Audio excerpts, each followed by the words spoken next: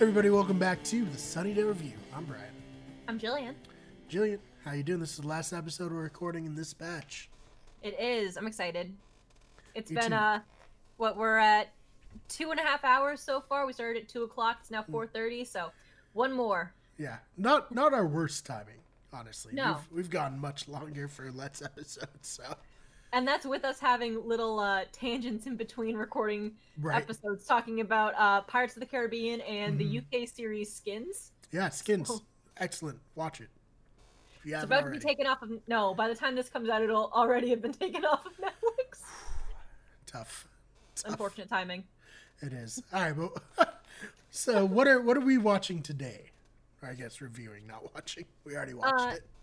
So what we're discussing today is season 1, episode 11 and 12, which the first episode, I will always have trouble pronouncing this. It's Somnambulist. Sure.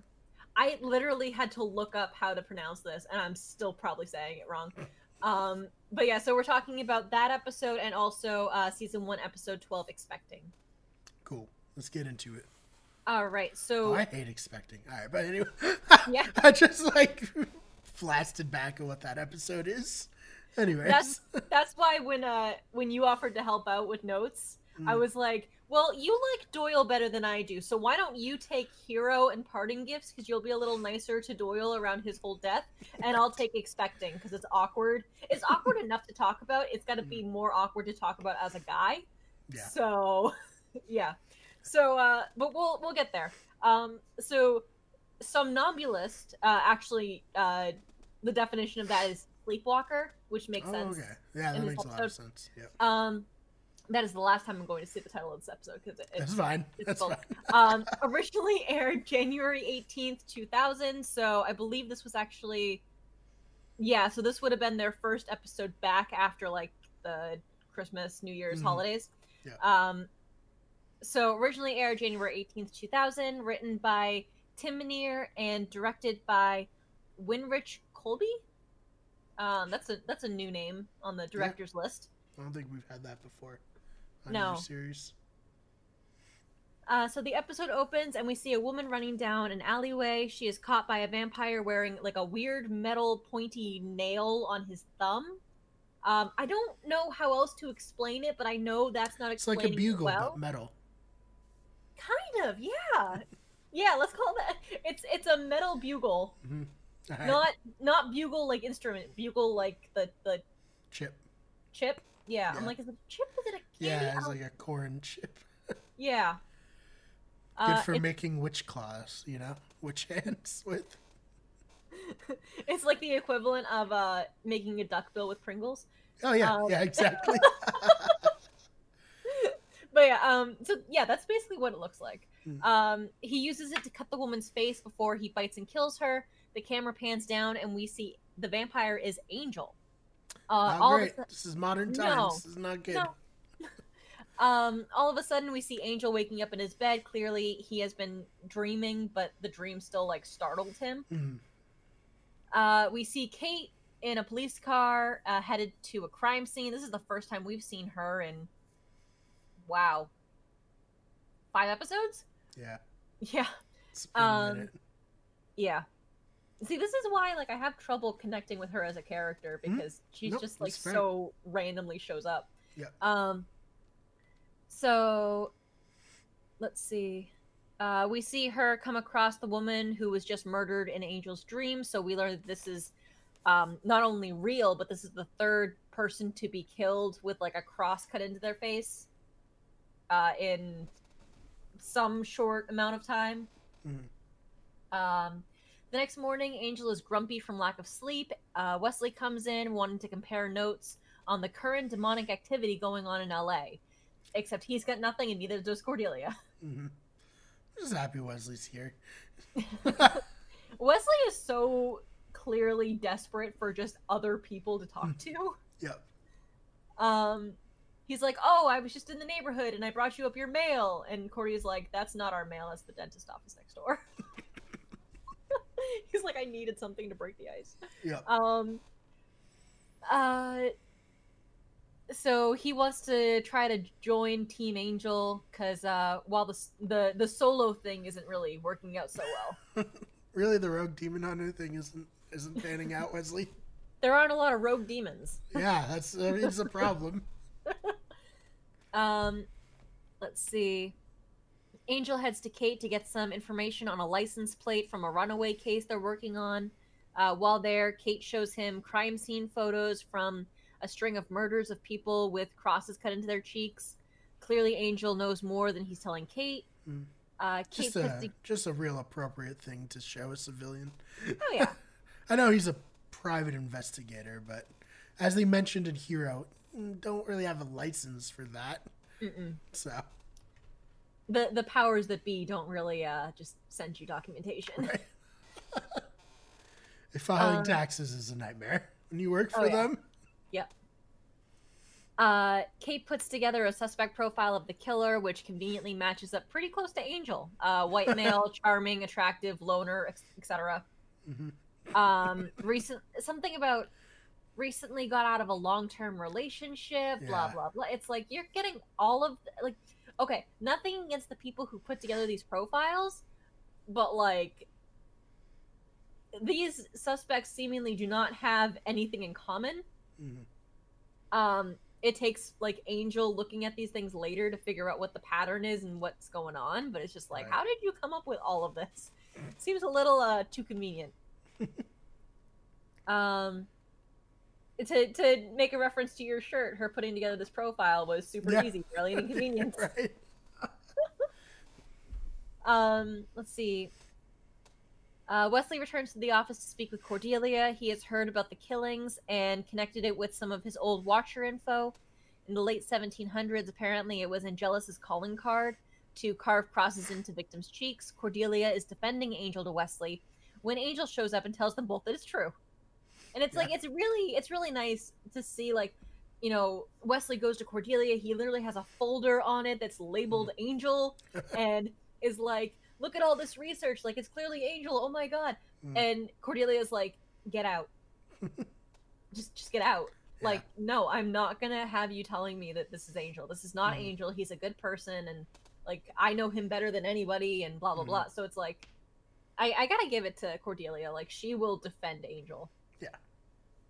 So let's see. Angel tells them that he doesn't have any memory of killing the victims, but he has been having dreams about killing them. They think Angel may be sleepwalking and committing the murders. So Angel asks Wesley and Cordelia to chain him to his bed for the day while he's sleeping. That night he has a dream. See, here's my concern, is that these people are being killed in the pre-dawn hours, but it's like, why was Angel asleep during that time? Yeah, he's definitely had to adjust his schedule, I guess, to keep up with the business. Well, I mean, his whole thing back in, what was it? In the Dark, when Spike showed up and the whole Gemma Mamara thing was like, I need to stay in the night to protect the people who get killed during that time and blah, blah, blah. It seems like he's awake a lot of the day. Yeah. I don't know. No, he's like, maybe vampires don't need as much sleep. I don't know. Maybe.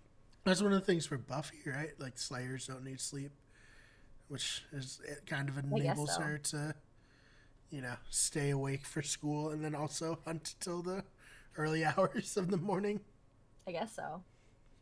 Yeah.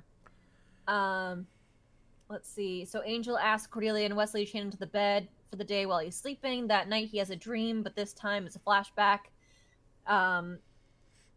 to like him and a protege he had 200 years ago. His protege is played by Jeremy Renner, aka Hawkeye. Yeah, this is 1999. This is before like the Hurt Locker, 28 Weeks Later, like, and obviously the Avengers. This just goes to show how tough it is to make it in Hollywood. Like, this guy was out there grinding before he became Hawkeye, you know? Which I will not apologize for the fact that I will be referring to him as Vampire Hawkeye for the rest of this episode. Henceforth. So let's see. Angel fills Cordy and Wesley in on the history of the killer. He mentions that he used to have a connection with those that he sired, which may explain the dreams. The only two vampires we know that Angel ever sired were this vampire Hawkeye and Drusilla. Mm-hmm. So, I mean, I guess it makes sense that this has never come up, that he has some sort of connection with the vampires that he sires, but it just was interesting to me. Angel suggests that he lead Kate to Vampire Hawkeye. He goes to the police station to try to warn her without telling her that the killer is a vampire. But after seeing some of the crime scene photos, Angel realizes that Vampire Hawkeye is reliving some of his old murders, and Angel is able to predict who the next victim will be. Angel also provides a sketch of the murderer. On his way out, Angel swipes a radio out of a cop car. The radio is literally huge. I have no idea how he managed this. Right. It's like the kind of radio that you would imagine they would like put literally like in the dashboard of the cop car. It's like, how did you manage to get this? No idea. Okay. Vampire strength, I guess. Super easy, barely an inconvenience. Yeah. Wesley and Angel plan to basically follow the police so they'll know as soon as they find the killer. We see that Vampire Hawkeye chooses as Angel predicted that he would, and Angel and Wesley are able to overhear the police radio when the police have tracked him down. Vampire Hawkeye escapes the police by basically flying through the air into a second-story window of a nearby abandoned building. Kate decides to go in alone after him for reasons. And none of the other cops argue this. Right. She's like, okay, I'm going to go in and get him. It's like, okay. Angel scales a drain pipe and jumps in the same building from the roof. They really wanted him to be Batman. Yeah. Kate finds Vampire Hawkeye first, delivering a warning that he should stop moving or she'll shoot. He doesn't stop moving. She shoots him 3 times. Kate approaches him, checking for a pulse before holstering her weapon. She doesn't know that he's a vampire and didn't have a pulse to begin with. Vampire Hawkeye takes her by surprise and would have killed her if Angel didn't come crashing through the ceiling. Angel and Vampire Hawkeye talk buddy-buddy for a few minutes while Kate calls for backup that never shows up. Vampire Hawkeye invites Angel to have a drink with him, meaning Kate, but Angel says that he's not here for that. He's here to kill him. Angel lets his vamp face out, scaring the crap out of Kate, who lays stunned on the floor. Kate finally, after Angel and Vampire Hawkeye fight for a while, so eventually she kind of pulls herself together enough to stand up to try to shoot again, but Vampire Hawkeye throws Angel into her, knocking them both down and allowing Vampire Hawkeye to escape. Yeah, it's kind of similar to when Spike first sees Angel. It's like, oh, Angelus. This is so great. What a surprise. Buddy, I haven't seen you in a while. Yeah. How you doing? So let's see. Kate and Angel have a discussion. Kate asks Angel what he is. He says she already knows the answer. Angel tells Kate it's going to take a lot more than guns to bring down the killer. It'll take sunlight, decapitation, or a stake through the heart. Kate doesn't believe him. The next day, Vampire Hawkeye goes to Angel Investigations. We see him talking to Cordy under the guise of hiring their services. He sweet talks Cordelia into giving up Kate's name so that he can track her down because Angel cares for her. Cordelia figures out in time who Vampire Hawkeye is and that he's pumping her for information. She saves herself by opening the window and being protected by the sunlight. This gets Angel's attention. The two trade verbal insults until Wesley walks in. Vampire Hawkeye throws Wesley into Cordy and Angel, giving him a head start to run out the door. That's his move. Yeah, he just throws people into people. Yep. Let's see. Angel tracks Kate down to her apartment. She's been doing her research and is tracked down all the other times Vampire Hawkeye has been in LA over the centuries. She also knows who Angelus is and doesn't recognize the difference between Angel and Angelus. She says that the next time she encounters Vampire Hawkeye, she's going to run a stake through his heart, and if she ever sees Angel again, she'll do the same to him. Wesley and Cordelia are doing research on their own. Now that they know that Vampire Hawkeye's been in LA before, it turns out that he always stays at the same hotel, so they track him down there. Through pictures and information he left behind in the apartment, they find out Vampire Hawkeye is planning to attack children. So let's see. At the police station, Kate is gathering all of the cops to track down Vampire Hawkeye. She shows them his picture and Angel's picture, as she believes tracking Angel will be the key to finding the killer, because they have a history, and she thinks that Vampire Hawkeye will go after Angel. Turns out she was wrong, and he's actually in the police station, listening to all of this, and attacks all the cops, then grabs Kate. Angel shows up at the police station to warn Kate about Vampire Hawkeye attacking the school children, only to find basically all of the police officers fleeing the building. They're like all jumping in their cars and running away. Vampire Hawkeye has taken Kate into the sewers. Angel shows up, saves her, and starts fighting Vampire Hawkeye. He pins Angel and Angel's seemingly about to lose the fight when Kate stabs Angel through the stomach with a piece of wood, going through him and dusting Vampire Hawkeye in the process. I don't know how she had the like a weird angle. Yeah. Yeah. Well, because she's got like this big piece of wood that she shoves like in Angel's stomach and then up to hit Vampire Hawkeye's heart, because he's standing behind Angel. But it's like, how did she have the strength to push this thing of wood all the way through Angel? Yeah, when Buffy does stuff like this, okay, fine. Yeah. When a normal person does this, doesn't make any sense. I mean, call it adrenaline all you want, but I don't. We're talking about like mothers lifting cars off their babies level of strength here. Right. So yeah, episode wraps up with the scene of Angel and Cordy on the roof. Angel is worried because he enjoyed the dreams of killing people, and he's afraid that he hasn't changed. Cordy tells him that the powers that be know the difference between Angel and Angelus, and Angel is their warrior. Episode ends with Cordy promising that if Angel ever turned evil again, she would kill him.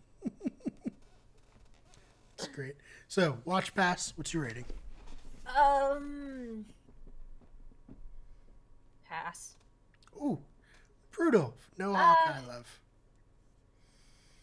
The only important plot piece of this is that Kate now knows that Angel's a vampire, which is such like a minor thing. I feel like it could very easily be covered in like a last time on. Right. But yeah, I give this a 7 out of 10 from me. I like this episode. I like Jeremy Renner as an actor, and thought it was cool that he's in this. And that's probably why he's part of the thumbnail for this episode. Hoping that other people will be like, wait, what? Jeremy Renner? Angel? Now I have to remember to put him in the thumbnail. I'll remind you, don't worry. Okay. Yeah, otherwise it would have been Cordy with the blood in her mouth and expecting. So, okay, I'll have to remember. But yeah, I'd give this a 6. Alright, fair enough. Okay, oh boy. Expecting. Yeah. Yeah, I have like a page and a half of notes on this one. Yeah. Expecting. Season 1, episode 12. This is going to be a little bit awkward to talk about, so we're just going to try to get through it as best we can. So let's see. Originally aired January 25th, 2000, written by Howard Gordon and directed by David Semel. Cordy is getting ready at the office to head out on her date night. Wesley stops by the office looking for some demon fighting action or some word puzzle 3D action. Poor guy is clearly just lonely. Yeah, he'd be down for trivia night at a bar, I'm sure. He'd be anything. As long as the bar serves tea. Right.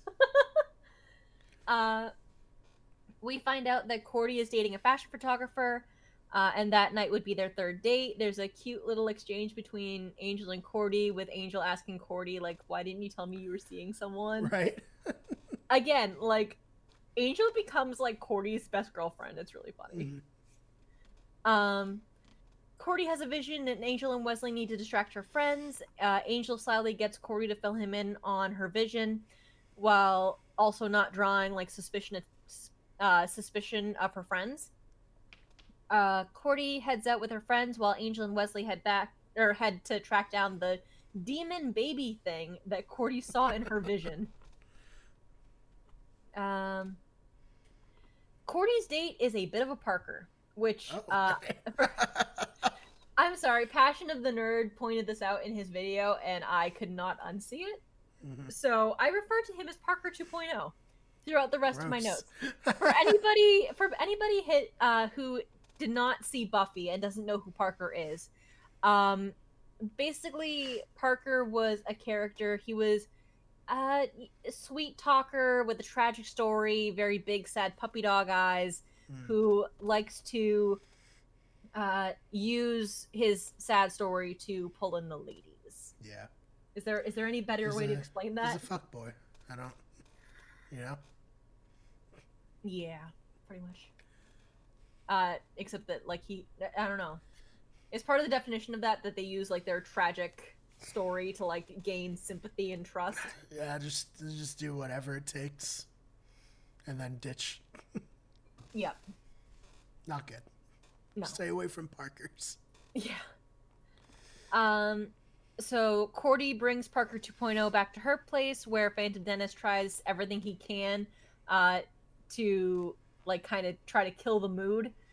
He turns on and off lights. He starts playing very unromantic polka music. Yeah, Dennis is like, this guy's vibe, not good. Yep. Let's see. She tells Dennis to knock it off, and she and Parker 2.0 head to the bedroom. The next morning, Cordy wakes up alone and very, very pregnant. Like 8.5 months pregnant. Yeah, not good. No. Angel and Wesley show up at Cordy's apartment, worried about her. Angel breaks open the door, and the two of them find Cordy. She tells the guys what happened. Angel tells Cordy to call Parker 2.0, but the number has been disconnected. Angel and Wesley head out to try to figure out what's going on. Angel and Wesley have a conversation about what to do about Cordelia and her baby. They're worried because demons born to human mothers typically kill the mothers during childbirth. They're also concerned because she became pregnant so quickly, they're afraid that she could give birth at any moment, which, considering how big she is, not an unfair assessment of the situation. Yeah. Wesley is tasked with bringing Cordy to a prenatal appointment to find out what's growing inside of her, while Angel heads out to go find Parker. Oh boy. At the prenatal appointment, they estimate Cordelia is about 8.5 months pregnant. They do an ultrasound where they count 6 or more heartbeats. Yeah. Horrifying. Yeah, they're like, we're gonna want to do some tests.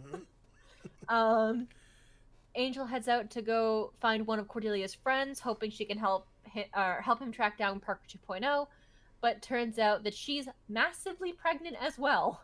Yeah. And chain smoking and drinking to try to kill whatever is inside of her.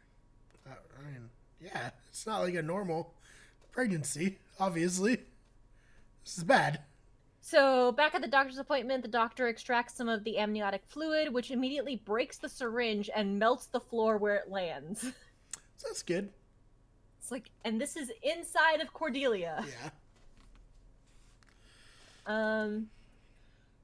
Wesley brings Cordelia back to Angel's apartment. Cordelia starts acting psychic and can read Wesley's brain. She can tell that there are 7 children growing inside of her, and she can hear them all. She seemingly keeps going in and out of being happy she's pregnant and scared. Things start going really wrong when Cordelia starts drinking Angel's pig's blood out of the fridge. Jesus. Yeah, I would say that's going really wrong. Yeah, it's not great. Not great. Angel tracks Parker 2.0 down to a gun club where he beats the crap out of him. Turns out that the guy is human, and he and his friends got the girls pregnant with demon sperm for money and fame. Yeah. The guys attempt to straight up murder Angel by shooting him multiple times, but Angel recovers quickly and kicks all their asses. Good. Wesley tracks down the demon father, tells Cordelia that now that they figured out like what the father is, they can figure out how to stop whatever's happening to her.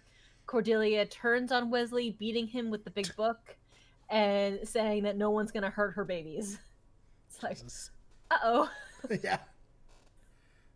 Cordelia finds her way to an old factory where she meets up with the other women who have recently been impregnated by this demon. Turns out they are turns out they are psychically linked to the demon, who is controlling all the women and bringing them to him, so they can all give birth at the same time. There's 6 of them, 6 women. The ladies dress in white robes and wade into what looks like a toxic hot tub. It really does. It really does. I have to imagine that it's actually a hot tub. Yeah, like they're repurposed. Yeah. It's got that very, very knowing, like, hot tub railing. And you're just like, that's a hot tub. Yeah.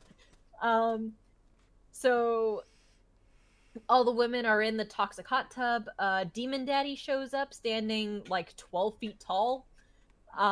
Wesley and Angel show up and save Cordelia. They use liquid nitrogen to kill Daddy Demon, which instantly kills the demon babies. The ladies are no longer pregnant. Cordelia smashes the frozen demon and everyone leaves. Good.